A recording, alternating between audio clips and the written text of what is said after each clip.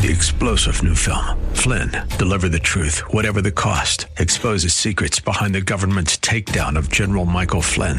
Flynn knew what the intel world had been up to. He ordered the first audit of the use of contractors. This set off alarm bells. He told the truth. He was the most dangerous person for Donald Trump to hire. They had to get rid of Flynn.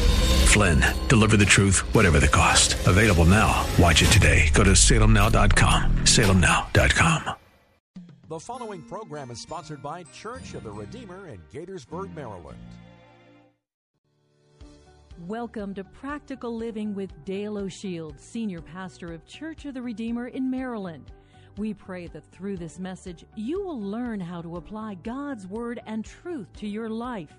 Stay with us as we discover God's truths that will transform us. The language of heaven. What is the language of heaven? The language of heaven is the language that agrees with God. That when you and I speak words that are in agreement with God, we begin to speak the language of heaven. Because you cannot have a good, effective relationship with God unless you agree with God, not just in your heart, but with the words of your mouth. Amos 3:3 says, "Can two walk together unless they are agreed?" You and I cannot walk effectively with God without having our words meet up with God's Word and come in alignment with God's Word. And when that happens, great power is released into our lives. Now, when it comes to agreeing with God and speaking the language of heaven, there perhaps is no more of a challenging area of life when it comes to this realm than when we're dealing with problems. So when a problem comes up in our life, we have the tendency to slip away from the language of heaven into the language of hell. Into the language of heaven to the language of earth. We begin to talk about our problems in ways that actually make our problems worse and magnify our problems rather than beginning to speak into our problems that kind of life that can transform a situation. And so you and I need to understand how to speak the language of heaven when it comes to problems. And last weekend, I talked about a very important principle in this regard, that what you say about your problems matters, that how you describe your problems. This is awful. This is terrible. This is never going to change. When you speak about your problems, it impacts how you deal with your problems. One thing I want you to leave with today, and that is simply this: what you also say to your problems matters. What you say about your problems matters, and what you say to your problems matters. Let's focus on the word problems just for a moment. All of us have them. What is a problem? A problem is anything that perplexes you or distresses you or vexes you in some way, something that is hard or challenging or difficult to deal with. And the question arises, how does God want you to deal with things that are perplexing and things that are distressing and things that are hard to deal with, difficult to overcome? How does God want you to deal with things like this? And what I'm learning in my journey with God is there are two basic things that need to happen when you have a problem in your life. You need to talk to God about your problem. That's called prayer. And every time you have a problem in life, the first court of appeal should not be a human court of appeal. When you have a problem in your life, your first court of appeal needs to be to God, that you go to God. It's called prayer. And so when a problem comes up, you talk to God about your problems. But there's a second element of that. You need to learn to talk to your problems about your God. It's not just enough to talk to God about your problems. You need to learn how to speak to your problems about your God. And that's the focus today. What you say to your problems matters. How do we talk to our problems about our God? And there are many examples of this in the Bible. I want to take you on a quick journey of examples in Scripture of people who learned how to not only talk to God about their problems, but they also learned how to talk to their problems about their God. The first one is story of Joshua when he faced a very serious battle. Let me set the story for you. We'll read some verses in just a few moments. But Joshua had led the children of Israel into the promised land, and they're fighting all kinds of battles, trying to take the land, to possess the land. And Joshua gets news one day that 5 Amorite kings were planning to come against him. They had formed an alliance together, and they're going to attack the Israelites. Think about this. 5 on 1 is never a fair fight. So here we have 5 kings, 5 armies coming against Joshua and the children of Israel, the soldiers of Israel, the army of Israel. And so Joshua feels very intimidated about this situation, and he has to deal with it. So he begins to talk to God about the problem. Let's pick up the story now in Joshua chapter 10, verses 7 and 8. "Do not be afraid of them," the Lord said to Joshua, "for I have given you victory over them. Not a single one of them will be able to stand up to you." And so God, as he's talking to God about the problem, problem. God speaks back and says, Joshua, don't worry about it. I promise you, you're going to have victory in this situation. Now go with me to verses 12 and 13 of the same chapter. On the day, this is when the battle happened, on the day the Lord gave the Israelites victory over the Amorites, Joshua prayed to the Lord in front of all the people of Israel. So again, he's talking to God about this battle, talking to God about the problem. He said, now we're going to hear some words that will directly come from his mouth. The power of life and death, where is it? In your tongue. So let's listen to what Joshua said in this situation. He said, let the sun stand still over Gibeon and the moon over the valley of Ajalon. So the sun stood still and the moon stayed in place until the nation of Israel had defeated its enemies. Is this event not recorded in the book of Jashar? The sun stayed in the middle of the sky and it did not set as on a normal day. What I want you to see is that while Joshua talked to God about his problem, there also came a point in time that he talked to a problem about his God.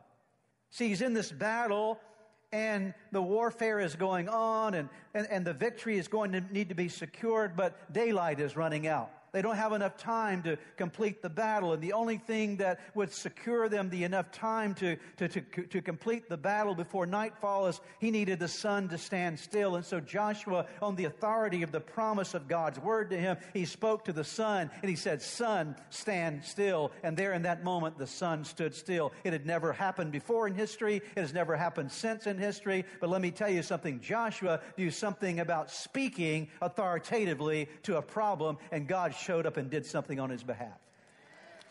See, it's not just a matter of talking to God about your problem. You've got to talk to your problem about your God.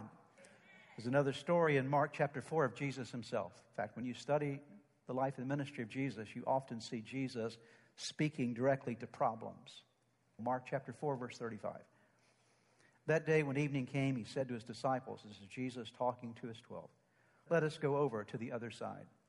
So he says, hey guys, come on, we're going to cross the Sea of Galilee. We're on one side, let's go to the other side. We're going to cross and make a journey here. Leaving the crowd behind, they took him along just as he was in a boat. There were also other boats with him. Notice what happens now. A furious squall, that is a terrible storm, came up, and the waves broke over the boat so that it was nearly swamped. So now we've got a problem. There's a problem that exists in this situation. They're about to drown, or at least they feel as though they're about to drown in this boat. Jesus was in the stern, sleeping on a cushion. The disciples woke him and said to him, Teacher, don't you care if we drown? Verse 39, Jesus, got up, rebuked the wind. So now he's saying something. Words are coming out of his mouth. He rebuked the wind and said to the waves, quiet, be still. Notice what happens when he addresses the wind and the waves. Then the wind did what? Died down, and it was completely calm. But I want to tell you today, there will be times in your life when storms will be raging around you, and God is not only wanting you to talk to him about your storm, he's wanting to talk to your storm about him.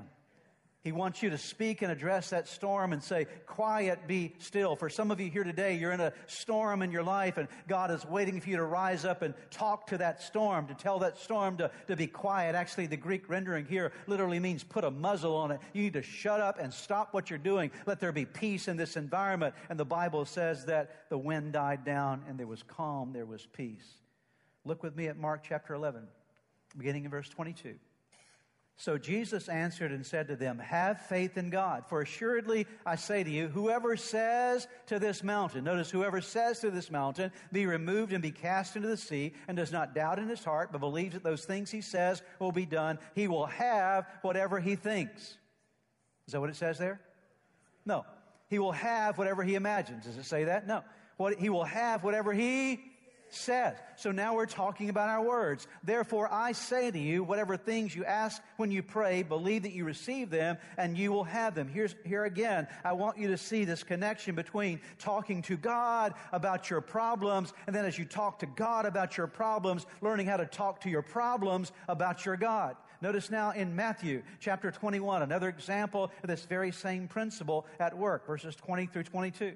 And when the disciples saw it, they marveled, saying, how did a fig tree wither away so soon? Jesus had walked by a fig tree, wanting some fruit from the tree. It was not producing any fruit, so Jesus cursed it. And by the next morning, it had completely withered, and the disciples were amazed that it happened so quickly. So they're asking him about it. Jesus answered and said to them, assuredly, I say to you, if you have faith and do not doubt, you will not only do what was done to the fig tree, but also if you say to this mountain, be removed and be cast into the sea, it will be done, and whatever things you ask in prayer, believing, you will receive. Jesus says you've got to learn how to speak to your mountain. You've got to learn how to talk to your problems. You've got to learn how to address the challenges in your life and address the obstacles in your life and address the hindrances in your life. You've got to learn how to talk to your mountains. Yes, they're real. Yes, they exist. But God wants you to speak to them about your God. So how do we do this? How do you and I learn how to effectively talk to our problems about our God? What I wanted to do today is put you in language lab. Are you ready for some heavenly language lab? Okay. I want to teach you the language of heaven today. I want all of you leaving today having a little bit more of the language of heaven, that you're going to be in church today and leave with the capacity to speak heavenly language for a moment. I'm going to give you 6 things that you need to learn to say when problems come your way. Anybody have a problem in your life? Number 1, when a problem comes up in your life, you need to declare to that problem, my God is strong and mighty. He's a strong and mighty God. I don't care how big you are, problem. I'm here to tell you today, I'm speaking to you, and I'm telling you, problem, that you are strong, and that my God is strong, and my God is mighty. The second thing, the second dimension of the language of heaven I want to teach you today is you need to declare to your problems when they arise, my God makes a way when there is no way. The children of Israel, for many, many years, as Hebrews, had been slaves in Egypt for over 400 years, 4 centuries. Think about that. There came a moment when Moses, as the deliverer, had this confrontation with Pharaoh, and the Passover was a part of that. And as that final event transpired, Pharaoh said, let them go. And he released them to go and worship their God. As they're heading out of Egypt, the children of Israel, as they're heading out to Egypt, they came to the edge of the Red Sea, and now they've got a really big problem because they can't go any further. Their journey has been stopped because there's a sea in front of them. To add to the problem, Pharaoh was now resenting the fact that he had released them to go from his kingdom as slaves, and so he's coming after them again to bring them back into slavery. And so now they've got a sea in front of them and Pharaoh's army behind them, and so there is no way. They can't go forward, they can't go backwards, they can't go laterally. There's no option for them. But I want to tell you today, our God makes a way when there is no way. When you're bound by a problem, when things get locked in, it seems as though there's no way out. There's always a way out with God. Because our God makes a way where there is no way. Look at the story in Exodus chapter 14, verses 21 and 22. Then Moses stretched out his hand over the sea, and all that night the Lord drove the sea back with a strong east wind and turned it into dry land. The waters were divided, and the Israelites went through the sea. You don't do stuff like that unless God makes a way where there is no way. The Israelites went through the sea on dry ground with a wall of water on their right and a wall of water on their left. God makes a way where there is no way. That is your God. And so when a problem arises in your life, you declare to that problem, my God is strong and mighty, and my God makes a way where there is no way. Thirdly, when a problem comes up in your life that is intimidating you and threatening you in some way, you remind that problem. You speak to that problem. You remind that problem, my God preserves and protects me. Let me tell you a story here, and we'll read a passage in just a moment. Look at the story with me now in Daniel chapter 3. I love this story. Furious with rage, Nebuchadnezzar summoned Shadrach, Meshach, and Abednego. So these men were brought before the king, and Nebuchadnezzar said to them, is it true, Shadrach, Meshach, and Abednego, that you do not serve my gods or worship the image of gold I've set up? Now when you hear the sound of the horn, flute, zither, lyre, harp, pipe, and all kinds of music, if you're ready to fall down and worship the image I made, very good. But if you do not worship it, you will be thrown immediately into a blazing furnace. Then what God will be able to rescue you from my hand? Let's stop there for a moment. So Nebuchadnezzar invites Shadrach, Meshach, and Abednego into his court and says, I've heard something about you. I've heard that When everybody else is worshiping the image of gold, you don't worship. When everybody else is worshiping my God, you don't bow down to them. And I've heard that that's the case. Now, I'm going to give you one more chance here. The next time you hear the music playing and you know it's the music that indicates that you're supposed to bow down and worship my gods, we better see you bow down. If you don't bow down, you're going to face the consequence of being thrown into a blazing furnace. And by the way, there's no God that can deliver you when you get thrown into a place like that. So these are the words of Nebuchadnezzar. Let's now go to verse number 16. Shadrach, Meshach, and Abednego replied to him. That means they start saying something with their mouth. The power of life and death, where is it? It's in your tongue, okay? So let's listen to what Shadrach, Meshach, and Abednego say. Shadrach, Meshach, and Abednego replied to him, King Nebuchadnezzar, we do not need to defend ourselves before you in this matter. If we are thrown into the blazing furnace, the God we serve is able to deliver us from it, and he will deliver us from your majesty's hand. But even if he does not, we want you to know, your majesty, that we will not serve your gods or worship the image of gold you have set up. Are you hearing what they said? Here they are. Now the words of their mouth are coming out in their time of testing. They've got a problem. Would you agree? This is a big problem. They're about to be thrown into a fiery furnace, but they say, hey, Neb, we want to tell you something. We want you to understand something, because you don't know the God that we serve. The God that we serve is able to deliver us. However, even if he doesn't deliver us, he's still God. Okay.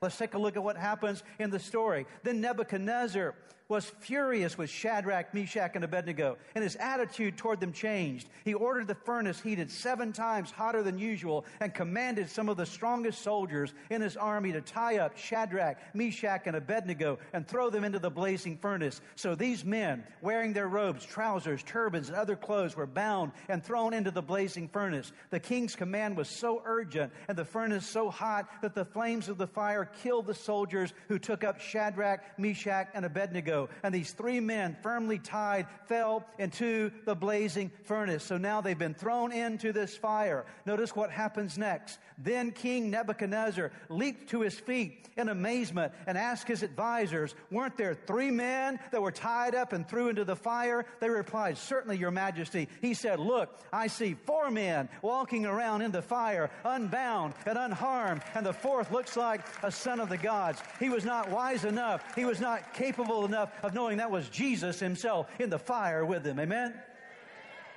Now notice how this everything is turning in the story. Nebuchadnezzar then approached the opening of the blazing furnace and shouted, Shadrach, Meshach, and Abednego, servants of the Most High God. Now he's a worshiper, okay? Come out. Come here. So Shadrach, Meshach, and Abednego came out of the fire, and the satraps, prefects, governors, and royal advisors crowded around them. They saw that the fire had not harmed their bodies, nor was a hair of their head singed. Their robes were not scorched, and there was no smell of fire on them. That's the God that we serve, okay? And Shadrach, Meshach, and Abednego not only talked to God about their problem, they talked to their problem about their God. Isaiah 43. But now, God's message, the God who made you in the first place, Jacob, the one who got you started, Israel, don't be afraid. I've redeemed you. I've called your name. You're mine. When you're in over your head, I'll be there with you. When you're in rough waters, you will not go down. When you're between a rock and a hard place, it won't be a dead end, because I am God, your personal God, the Holy One of Israel, your Savior. Anyone want to claim that passage in your life today? So what do you say when a problem is coming against you? You use the language of heaven. My God is strong and mighty. My God makes a way when there is no way. My God is a God who is able to deliver. He preserves and He protects me. And the next thing I want to share with you, the 4th thing, is that my God goes before me and He goes behind me. This is the God that I serve. He goes before me, He goes behind me. So valuable to know that when you're facing something, you had someone that went before you. They paved the way before you, and it's also wonderful to know that somebody's got your back. Number 5, my God fights battles for me. In 2 Chronicles chapter 20, lay out the story for you so you'll understand what's going on here. Little tribe of Judah, This was a time when the kingdom of Israel had been divided. There were 10 tribes to the north and 2 little tribes to the south, very small little tribes. And the king of Judah was a king called Jehoshaphat. And Jehoshaphat got news that 3 armies were forming an alliance against him, very much like Joshua. Joshua had 5 armies against him. Jehoshaphat now has 3 armies coming against him, so it's 3 against 1. He becomes very concerned about it. He calls fasting and prayer for all the tribes of Judah, and they come together, start fasting and praying. They start talking to God about their problem. God shows up with a prophet. A prophet shows up on the scene, and the prophet speaks very clear words. I want to read for you in 2 Chronicles chapter 20, beginning in verse number 14. Then the Spirit of the Lord came on Jehaziel, this is the prophet, son of Zechariah, the son of Benaniah, the son of Jael, the son of Mattaniah, a Levite, and a descendant of Asaph. There's a lot of reasons all those names are given there, but he's part of the Levitical tribe. He has a prophetic statement he's about to make as he stood in the assembly. He said, "Listen, King Jehoshaphat, and all who live in Judah and Jerusalem. This is what the Lord says to you. Do not be afraid or discouraged because of this vast army." What kind of an army? So it's a big deal here. Don't be discouraged, afraid or discouraged because of this vast army. For the battle is not yours, but God's. Now here are the instructions. Tomorrow march down against them. They will be climbing up by the pass of Ziz, and you will find them at the end of the gorge in the desert of Jeruel. You will not have to fight this battle. Take up your positions, stand firm, and see the deliverance the Lord will give you. Judah and Jerusalem, do not be afraid, do not be discouraged. Go out to face them tomorrow, and the Lord will be with you. So now they've had this prophetic statement. This is what you're to do. Go out. God's going to fight the battle. Now, part of what I haven't read for you here today is another aspect of the instruction. The instruction was get a group of singers and put them in front of the army, and they're going to go out and sing first. They're going to sing one little chorus, give thanks to the Lord. His love endures forever. So that's the battle plan. That's the strategy. And you watch what God will do for you. So now here we go to the story of the very day when the battle transpired. As they began to sing and pray, stop there for a moment. As they began to sing, when you sing lyrics. What are lyrics? Lyrics are, come on, what are lyrics? Lyrics are words. Where's the power of life and death? In your tongue. And so now they begin to speak or sing, declare words that are based upon the promise of God. As they begin to sing and promise, the Lord set ambushes against the men of Ammon and Moab and Mount Seir who were invading Judah, and they were defeated. When you're facing an enemy in your life, a problem in your life, say to your problem, my God fights battles for me. Then number 5, or number 6, I should say, my God scatters my enemies. Psalm 18, we're going to read a portion of it in just a moment, but I want to tell you that Psalm 18 is one of my favorite psalms. I love all the 150 psalms in the Bible, but Psalm 18 is an amazing psalm. It's written at a time when David was not yet king. He was being pursued by King Saul. Saul wanted to destroy him. He had lots of enemies that were trying to take him out. So David is running through the wilderness of Judah, and he's going through this time in his life of great potential fear and devastation, and threatening of his own life. In verse 6 of Psalm 18, a great passage. I encourage you to read the entire Psalm, Psalm 18. Let me just read a portion of it for you. Verse 6, in my distress, I called to the Lord. I cried to my God for help. You hear the pain in his heart? In my distress. Distress is a strong Hebrew word. I called to the Lord. I prayed. I talked to God about my problem. I cried to my God for help. From his temple, he heard my voice. My cry came before him into his ears. David said, I was crying out of my pain. This problem was intensifying for me. Saul was about to get me. I'm running from him every day of my life. I'm hiding in caves. I'm not sure where my next meal is coming from. I've got some men with me that I have to feed as well. I've got all these problems. I'm not sure how I'm going to make it. God, I'm crying out to you in my distress. And David said, God heard me from his temple. My cry came into his ears. And then verse 7 is a turning point in the passage, because verse 7 describes now how God responds to David's prayer. The earth trembled and quaked, and the foundations of the mountain shook. They trembled because he was angry. God wasn't angry at David. God was angry at David's enemies. Smoke rose from his nostrils, God's nostrils. Again, there's a personification of how God is responding to the situation. Smoke rose from his nostrils. Consuming fire came from his mouth. Burning coals blazed out of it. He parted the heavens and came down. Dark clouds were under his feet. He mounted the cherubim and flew. He soared on the wings of the wind. He made darkness his covering, his canopy around him. The dark dark rain clouds of the sky. Out of the brightness of his presence, clouds advance with hailstones and bolts of lightning. Don't you love the descriptive language of the psalmist here? The Lord thundered from heaven, the voice of the Most High resounded. Then notice verse 14. Speaking of what God did on David's behalf, he shot his arrows and scattered the enemy with great bolts of lightning. He routed them. David says, I learned something about God in that situation. God is the one who scatters my enemies. He scatters them. Perhaps as you have been listening to today's broadcast, you felt a stirring in your heart, something that reminded you that you need to get something right in your life with God. The first way to start in that journey with God is to open your heart to Jesus Christ, to make Him the Lord of your life, to turn over all your life to Him. And that begins with a very simple prayer. I want to lead you in that prayer right now, and it's a prayer that you can pray right where you are. Say these words: Jesus, I invite you into my life today to forgive me of all my sins. I need you. I want you. I want you to take charge of my life. Be my Lord and Savior, in Jesus' name.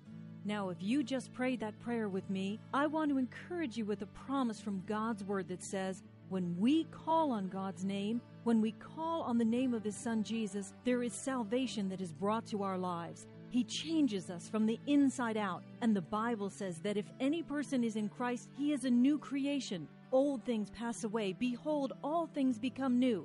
And that's what's happened to you today as you've opened your heart to Christ. Let me encourage you. You need to take the next step. The next step is to make sure that you get into a good Bible-believing church where you're studying God's Word. And make sure you get a copy of God's Word and begin to read it. Spend some time each day in prayer. You've been listening to the teaching ministry of Practical Living with Dale O'Shields, Senior Pastor of Church of the Redeemer in Maryland. If you would like more information, please visit our website at church-redeemer.org. May God bless you and make you a blessing.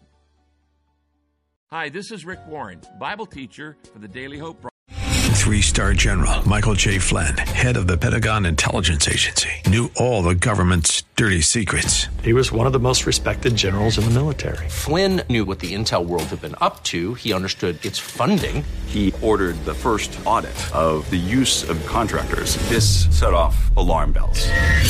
The explosive new documentary, Flynn, Deliver the Truth, Whatever the Cost, uncovers the facts behind this scandal. Flynn told the truth. He was the most dangerous person for Donald Trump to hire. I find out the worst enemy that I'm going to face in my life is right here in America. They took my assessment and they wanted me to change it. And I was like, I'm not changing it. They had to get rid of Flynn.